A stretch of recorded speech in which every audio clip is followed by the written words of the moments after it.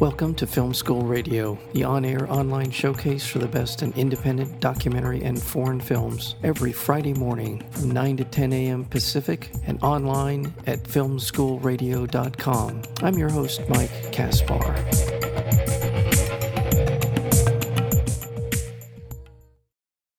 Noah Hutton sets out to document a brilliant neuroscientist who has become frustrated in his field's status quo. With time elapsing and millions of dollars on the line, In Silico explores the audacious 10-year quest to simulate the entire human brain on supercomputers. Along the way, it reveals the profound beauty of tiny mistakes and bold predictions. This is a wonderful documentary film called In Silico, and we're joined today here for Lapsus, one of his brilliant earlier films. So happy to have him back, Noah Hutton. Noah, welcome back to Film School Radio. Thank you. Thank you for having me back, Mike. It's always good to be here. We see it in the film about your dogged determination to document what was going on with this project. What was the first instance where you thought, I need to know more about this, and then eventually becomes what we know as In Silico?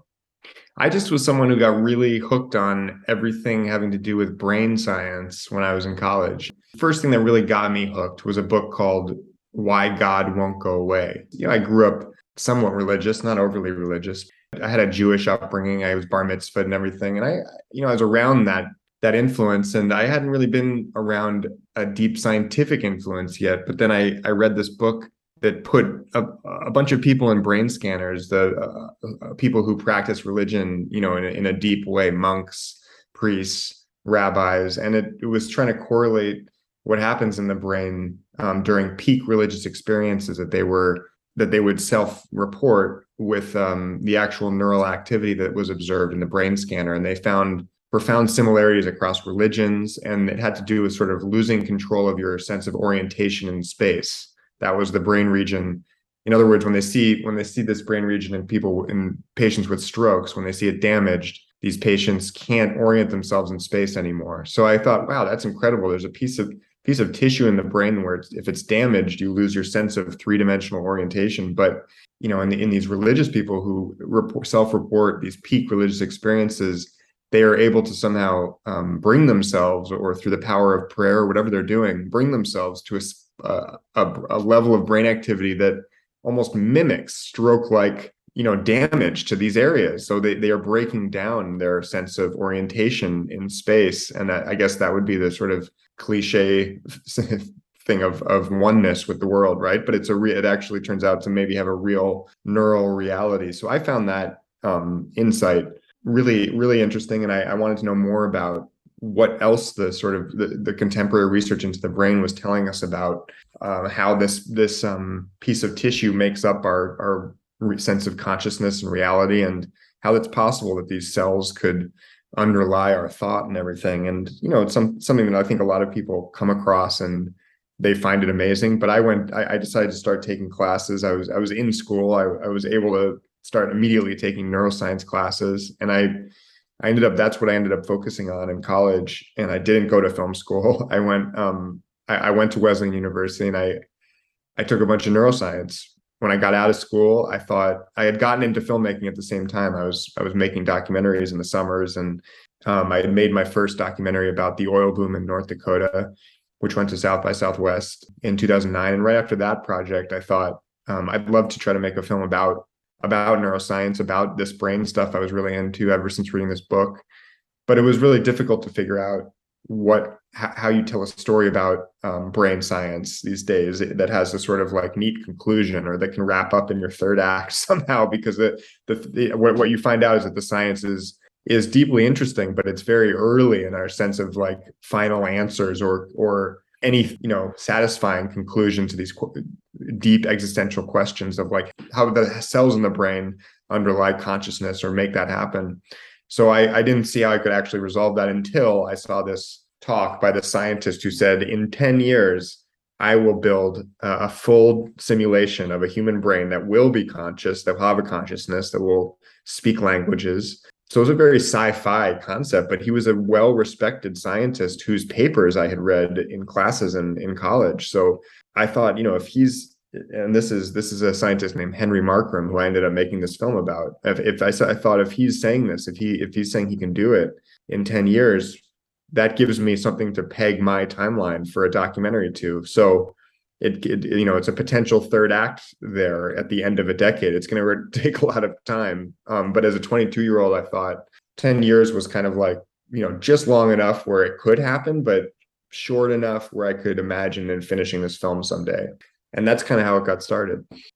Thinking back on history, that 10-year goal harkens back to the space race that Kennedy said in 1960, we're going to put a man on the moon in 10 years. That's right. Yeah, I think there's something psychologically resonant about a decade of that kind of timeline. I think just for the reasons perhaps that it resonated for me, that where it's long enough where you could imagine the technology and everything and the funding coming together to get a man on the moon, but it's short enough where people can imagine still being alive to see it happen potentially. So there's something important about 10 years. Yeah. It has an air of authenticity, credibility, if you will, for such a monumentally difficult project. As you were beginning to get into this, and you said you were inspired by the TED Talk that Henry Markram gave, did you approach him right away? What was the sort of the kind of getting to know him? Because in the film, you, Noah Hutton, are the guide, narrator. You are really walking us through this, and with the help of a lot of experts who are a part of the film. What happened when you approached him, when you got to Henry, or how did you make that transition? There we go. Yeah, I tried emailing him a couple times and that got no response. I was 22 and I'd only made this one film, but he was a world-renowned scientist, and as I found out later, had other people approaching him who wanted to start filming with him to make a documentary. So I may have sort of been low priority, I think, at the beginning there. I actually ended up getting over and being able to get a meeting with him because I was sort of freelancing in New York at the time. I had been starting to do commercials and music videos in New York City. And because of my, nerded out interest in this neuroscience stuff, I had done a music video for a scientist at NYU, also a very renowned neuroscientist named Joe Ledoux, but he had a band called the Amygdaloids, and he had a brain-themed rock band. And so I had found myself doing a music video for them. And it turned out that Joe Ledoux knew Henry from the circuit, and Joe vouched to Henry for me when I told him, hey, I'm trying to get in touch with this Henry Markram, who I saw give this talk, blah, blah, blah. I'd like to do, a 10-year film to match his big 10-year promise. So Joe wrote him an email and got me kind of in terms of access. And I went over there and proposed to Henry to do this. And I'm not sure that other filmmakers or whoever else was approaching him said that they would stick around for 10 years. That's unusual in the tempo of making films to, maybe it takes a few years to make, but something so longitudinal that's been done. Certainly Apted's 7 Up series was a big inspiration for me in terms of a longitudinal project. But I think that may have been attractive for them, the idea of someone a journalist who wasn't going to try to come and do a quick hitter story and tell the story and get out and make it maybe more sensational as a result. But I was really going to stick around for the decade. So they gave me access. And to their credit, they continued to give me access. It wasn't just for the first few years or something. They let me keep coming back for the full decade. It's an amazing part of the film to watch that unfold. Let's take a step back and talk about the science of the brain and where we are on the continuum of understanding how the brain operates. And where's the science? Where was it 10 years ago? Was there something about this moment in history of science around the brain that made this seem more plausible? What were the kind of the cultural, if you will, the scientific cultural elements that went into what Henry was trying to do? Yes, this was 2009. This was a time, if folks remember, neuroscience and brain sciences were really much more in the public conversation than they are these days. These days, I would say AI has eclipsed the conversation of where neuroscience kind of was then. I mean, you'll still read an occasional scientist discovered X, Y, and Z about the brain story, but really these days you're seeing much more coverage and hype around Google's DeepMind and various AI efforts by Silicon Valley firms. At this point in 2009, Neuroscience was very much in vogue, but importantly, on a cultural level within neuroscience, Silicon Valley was rising fast, and Silicon Valley was rubbing off on the possibilities that I think neuroscientists saw ahead of them in the decade to come. So it was a time for someone like Henry Markram, seeing these supercomputers do incredible things, like I cover in the film IBM's Deep Blue supercomputer, which had beaten Garry Kasparov in chess finally back in 1997. So it's sort of the turn of the millennium. You had supercomputers threatening humans at some of these things that had long been guarded by humans as the last bastions of human intelligence. We had chess fall then. And then Since did Go happen around that time? Go happened later in the time I was making this film. So the Go happened in the 2010s, I believe, around 2015, in the middle of that decade. So that took a while longer. But the point is that Henry, and I think many other neuroscientists at this time, were very heavily influenced by the technologies coming out of Silicon Valley and saw them as potentially groundbreaking to move neuroscience along even faster, and to maybe even in our lifetimes get some answers to these big, deep existential questions. So for Henry, it was, we have enough data, we can generate all these experiments, for the rest of our lives, but someone's got to put it all together. We've got to take all these insights we gain from poking and prodding at rat brains and mouse brains and fly brain. We got to put it all together in a digital simulation, and only through building it will we understand it. And it turns out, is a very controversial approach, continues to be a controversial approach in the field. But it wouldn't seem like it would be. No, and in fact, it makes a lot of sense. It made a lot of sense to me when I was 22. I thought, and I wasn't attuned to any of the criticism at the time. I just, because I had read his papers, because he's a celebrated cellular biologist, this scientist, I thought, well, certainly he's seen a path forward. We should embrace a new technology that can help us put it all together and simulate a brain. That makes a lot of sense. Harnessing these vastly powerful new tools from Silicon Valley to do this. So I sort of latched my project to him uncritically. And I thought, I'm going to make this film about this effort. I'm not going to necessarily even think that there's criticism out there. And I'm just going to go once a year and cover their progress. And that to me is a compelling film. And that's what I started to do. And I started to release little bits of it online every year. And it was only like 3 years in when I started to get blowback for the pieces I was putting online.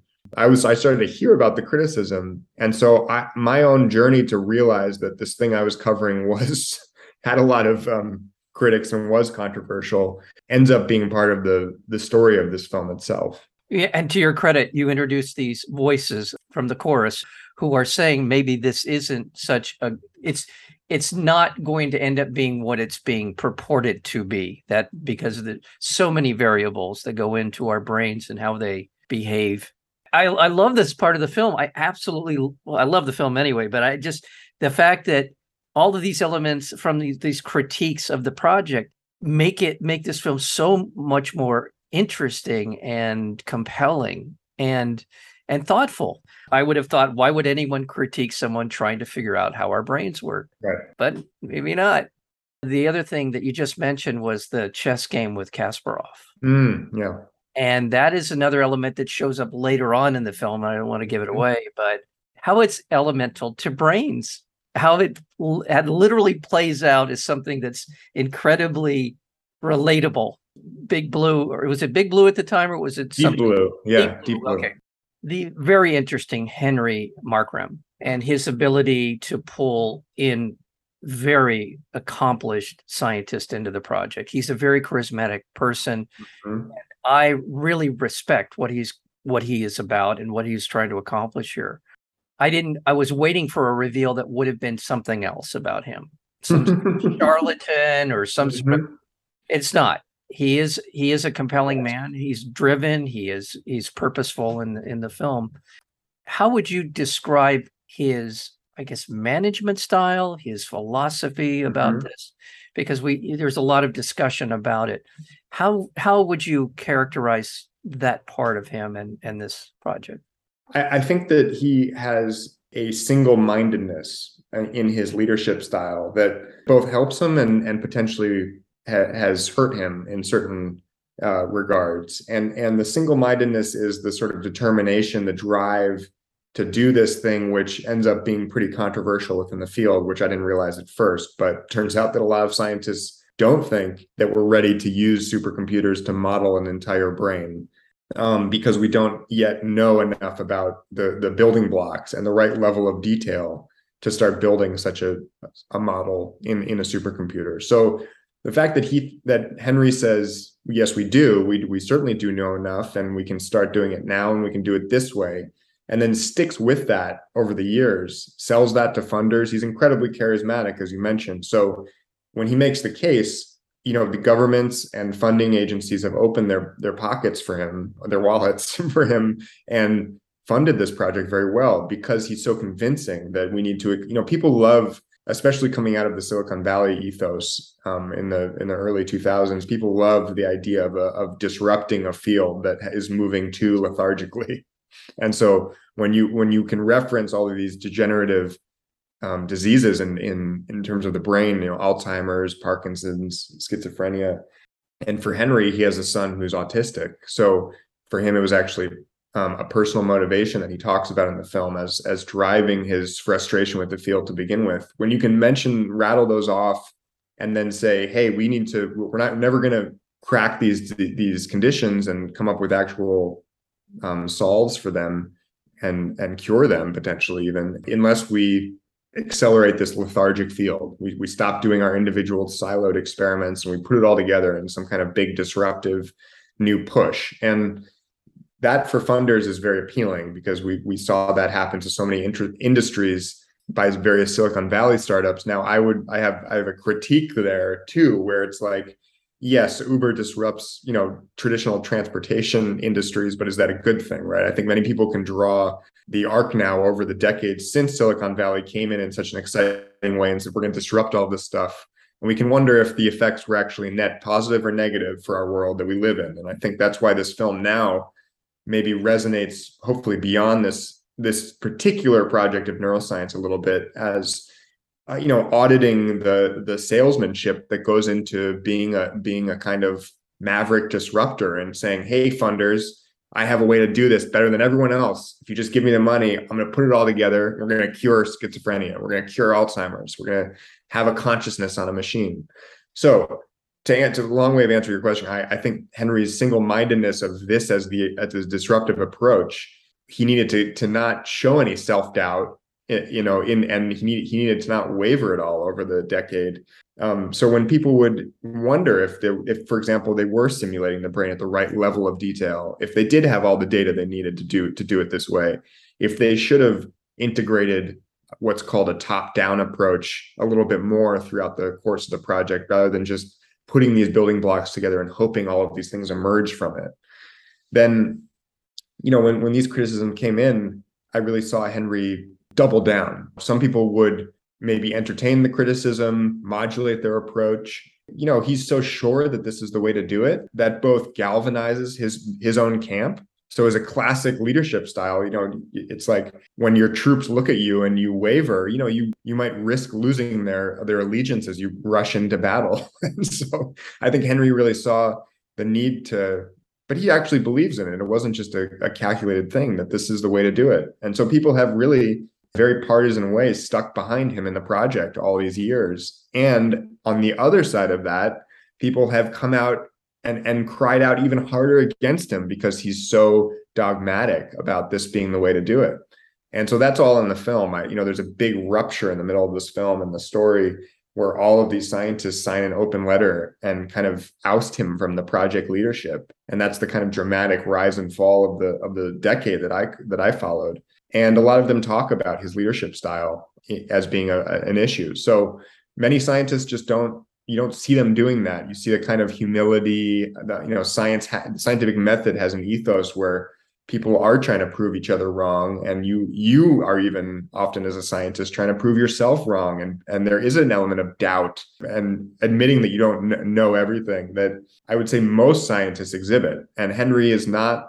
I would say Henry is more like a Silicon Valley leader than he is a traditional biological scientist, academic scientist. And he maybe has more in common with someone like Ray Kurzweil, who's now at Google and is such a futurist and likes to project, just like Henry does, where we're going to be in 10 years and 15 years and 20 years. That way of thinking, I think he has much more affinity with that than he does with the siloed academic science model, where everyone sort of hedges and equivocates and does their own work, but is always seeing if someone else is going to prove them wrong. But to lead a huge project and to get the money, you probably had to have a leadership style like Henry. Now, the last thing about that is that you kind of alluded to this, but a lot of people come into this film looking for, and the story looking for, that reveal that you're talking about, that you felt too, because I think we are in an era now. This is very different from when I started, but now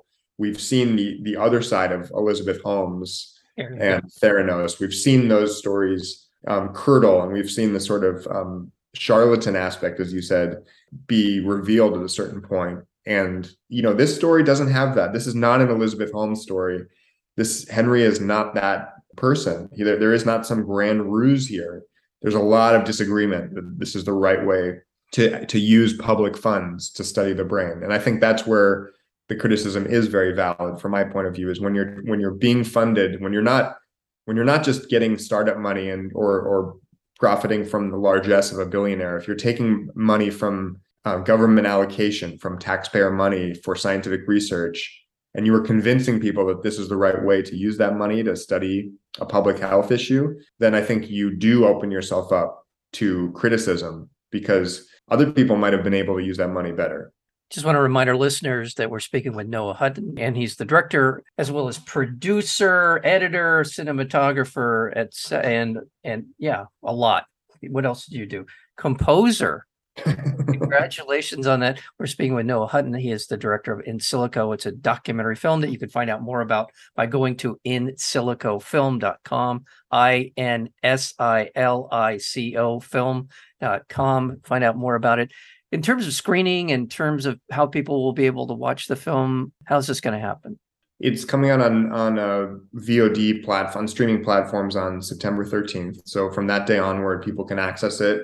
And I'm pointing most people towards Vimeo on demand. It'll also be on iTunes, on Apple TV. I like the Vimeo on demand route because it's the way most people around the world will be able to access it. It's the only international option. So this film, hopefully, a lot of people will want to check it out from around the world, because it is a kind of international story. It's a very European story too. So Vimeo on demand is where we'll be linking to mostly, but people can find it on their preferred platform. I also noticed on the site, host a home video viewing. Yes, we've been doing a lot of this last year as people have kind of improvised in distribution out of COVID, the COVID era. We had a virtual theatrical run with the film where we were in like 50 theaters across the country on their virtual platforms, which is also what I did with my other film, Lapsus. And so we did that for this film. Coming out of that, we've been doing a lot of hosted screenings at universities and institutions and labs that have been interested, because this film, everyone in the neuroscience community knows about this project and Henry Markram. So there's been a lot of interest in hosting screenings at various universities and stuff. So I've been having a good time going around with that process. I'll bet. And going back to what you just said a couple of minutes ago about scientists, they're a cantankerous bunch, but they're also in the doubting business. That really is their bread and butter, to be doubtful, right? Yeah. And it's to all of our benefit for them to be doubtful. And maybe something that's true today won't be true 2 years from now or 4 years from now. And if they come forward and say, that wasn't exactly what we thought, and here's how, look at climate, right? I mean, Yeah. we're in an era where they've been warning us for 35, 40 years, and they were always getting dinged for, well, look, it's still snowing, or look, it's this, look, it's that, right? And every time this kind of stuff starts to happen, they come back and say, well, here's more data. Right. Here's why we're right. Here's how we know more. And here's where we weren't quite right. Right. So I love this film for that reason. And I there's so many things. And, you're talking about Henry in terms of, I look at that projection of where we were going to be as akin to the Jetsons cartoon, where we thought in a few years we were going to be driving around in flying cars, and it's Kurzweil, right? Yes. It's that idea. And I think that's absolutely right. One last question to ask you in terms of sort of the personal side of this. It feels like this was a journey for you, and not only as a filmmaker, but also in terms of your curiosity about the project. I do think observationally that the fact that they're mapping neurons, the fact that there are things that are going on, whether or not they turn out to be what Henry says it's going to end up being, is almost beside the point. And maybe it is, there's money being wasted. And I mean, I understand all of the different variables here, could or could not work out in the ways, but there is some value, no matter what, there's some very valuable work going on. And I think that that's important enough. But near the end of the film, Henry kind of reappears near the end of the film. And one of the first things that he's talking about is making a movie about the project while you're in the room filming them, something you've been doing for nearly 15 years. I don't know if you want, maybe this is too personal, your reaction,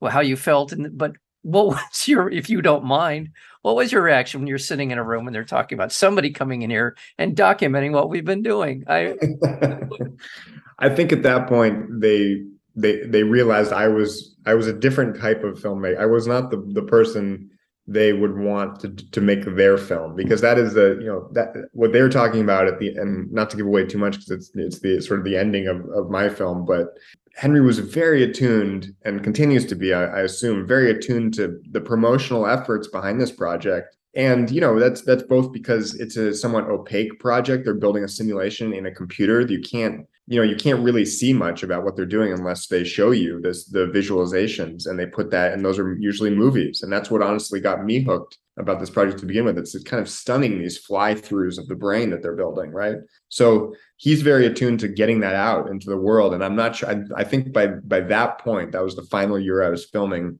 he realized that I was sort of on my independent journey as a filmmaker with a somewhat critical eye towards all of this, and that he wanted to continue his own promotional efforts, totally separate from what I was doing. So although I was also a filmmaker, I don't think he ever would have thought of me to handle the promotional efforts for his project, which is absolutely fair. I thought it was interesting to see how they continued to present their own story, because that's something that I had been doing all of these years. And then all of a sudden on screen, as you're saying, here's their storyboard for their own self-presentation of their narrative. So I thought that was, wow, this is such a weird sort of meta moment where I'm here capturing them trying to capture their story. And I thought there was something interesting about that. What came to mind for me is it felt like it could have been something out of Lapsus. Yeah, totally.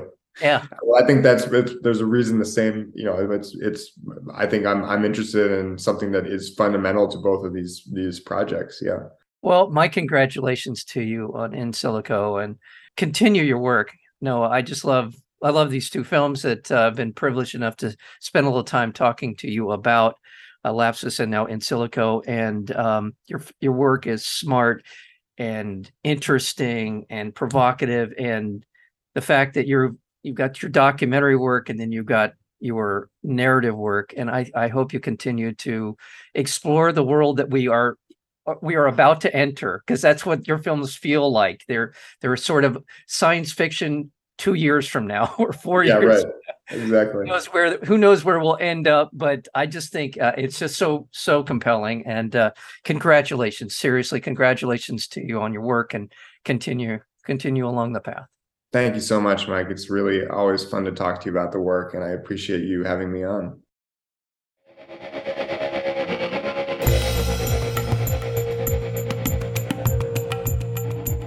You've been listening to Film School Radio, the on-air online showcase for the best in independent documentary and foreign films. You can find out more about the program at filmschoolradio.com. I'm your host, Mike Kaspar. Thank you for tuning in, and we'll see you next week with another edition of Film School Radio.